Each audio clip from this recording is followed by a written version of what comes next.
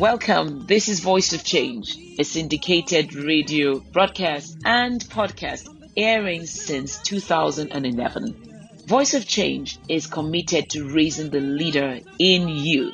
And because time is the unit of life, I assure you that the next few minutes you have decided to invest in your own leadership journey will be rewarded with a definite paradigm shift. Stay with me on Voice of Change. On Saturday, the 18th of December 2021, it will be a year since my father, Professor Biola Tunji Oloruntunmehin, passed. It's been an interesting year in which I've reflected on how much like him I really am, on how my values have been shaped by his integrity, or by the fact that I saw the way he conducted himself.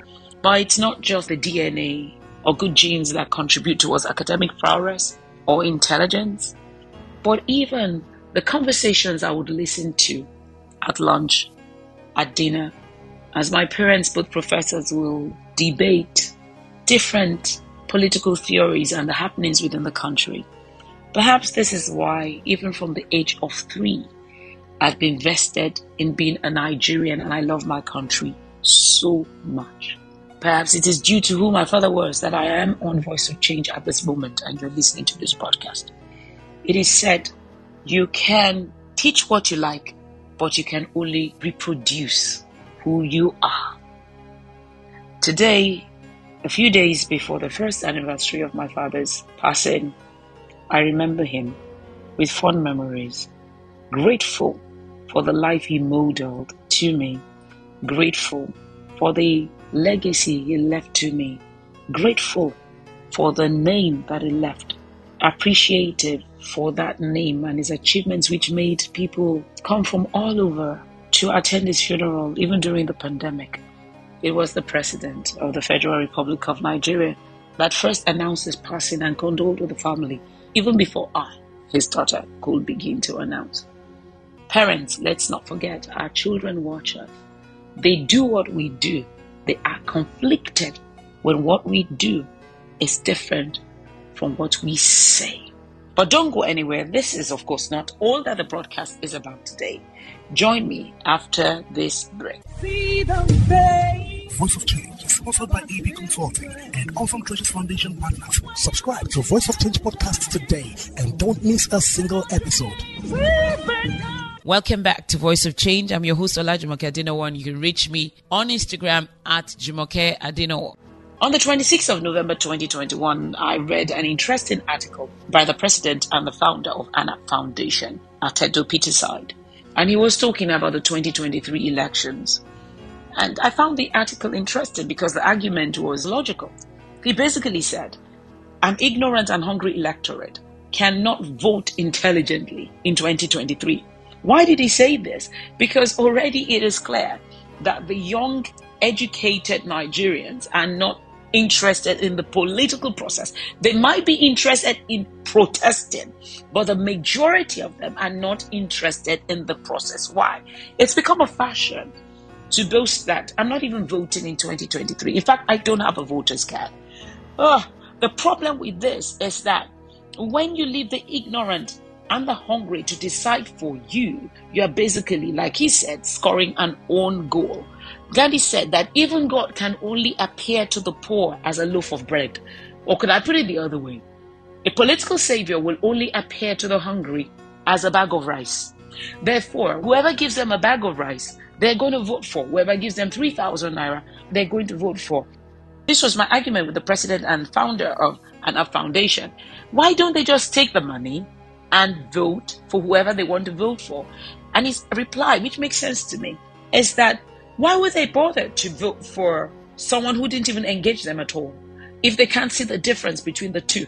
It's one politician versus another. At least this one gave me a bag of rice of 3,000 naira. Why should I even vote for the one who gave me nothing?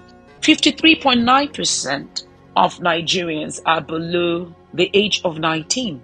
95.2% are below the age of 60. So it's only 4.8% are above 60. And of these people above 60, a lot are also fed up of the status quo. Therefore, if everyone who was capable of analytical reasoning, because they were educated to do so, picked up their voter's card, what difference would it make? It is a well-known fact that politics and economics are intertwined. You vote in the politicians who make the policies, right, that governs the economics, and then the economically empowered then empower politicians to come back, and it's a vicious cycle or a righteous cycle, be that as it may. But whatever it is, politics and economics go hand in glove. I have said once on Voice of Change how it was that the oligarchs looked around once in America and there was this presidential candidate spitting fire, wanting to break up the monopolies of the Rockefellers, of the Carnegies, and they came together, the Carnegies, the Rockefellers, and said, we need to get ourselves a president. Oh yes, they did. They packaged someone and funded him through, and he got to the White House. But they did not factor in death. He died. And guess who his vice president was? Theodore Roosevelt. And what did he do? He broke up the monopolies. So politics and economics can never be separated. So you can't be too busy seeing to whatever else you're seeing to before you see to politics. Why? Because the economics of Nigeria is now moving towards the creative industries. I can say construction. I can say the movies. I can say photography. These are industries which are radically different, like Mr. Peter said, from the oil and gas, fossil fuels, the agriculture and the manufacturing, which have been the mainstay of the Nigerian economy so far.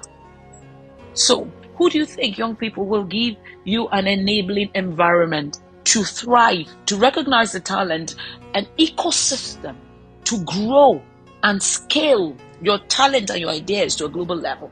Only someone who understands, who can even see what it is that you're doing. If you then leave the governing of your country to those who don't even understand who you are, this is the risk you run. Like Socrates said, one of the penalties for refusing to participate in politics is that you will be governed by your inferiors. Already, this might be the case. So what do? We come out in overwhelming numbers to vote what we really believe. We come out in overwhelming numbers with our PVCs in hand.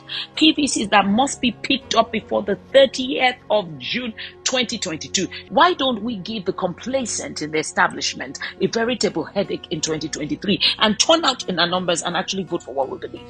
Remember that the presidential election is not the only election. Yes, there's a House of Rep, which is closer to you. Your representative is closer to you. There's a National Assembly. They have the powers of impeachment. What if you vote someone in who cannot be bought? A lot of the systemic issues that are confronting the country can be fixed beyond the presidency. Really and truly, what is at work is the law of demand and supply. We're actually getting the kind of leadership that we demand. Yes, we can demand at the toll gate, but that's not where to demand. We can demand protest on the National Assembly. That's not when you demand. The demand is by voting. The demand for the kind of leaders we want are placed at the polling station. I have never not voted in this country. Since democracy returned to Nigeria and I could handle a voter's card, I have never not voted. How about you? What are you going to do? I always say this. When you refuse to vote, you have no right to speak again. You are silenced for 4 years when you don't invest the time in your own country. We can't all leave the country. I say, if you want to leave the country, you're free to go. However, the respect you command in your new country is as high as how viable an option your home country still presents. That is the difference between a refugee and an immigrant. Should I explain? A refugee doesn't have a viable option of going back home. He's treated like a refugee. An immigrant, or should I even put it this way, an ambassador to another country, is treated with respect. An ambassador, why? Because he's there by choice. He could choose to go back. Even if you're thinking of leaving these shores, make sure that the country you build now remains a viable option for you and your descendants to come back to. Pick up your PVC before the 30th of June 2022. It's time for change.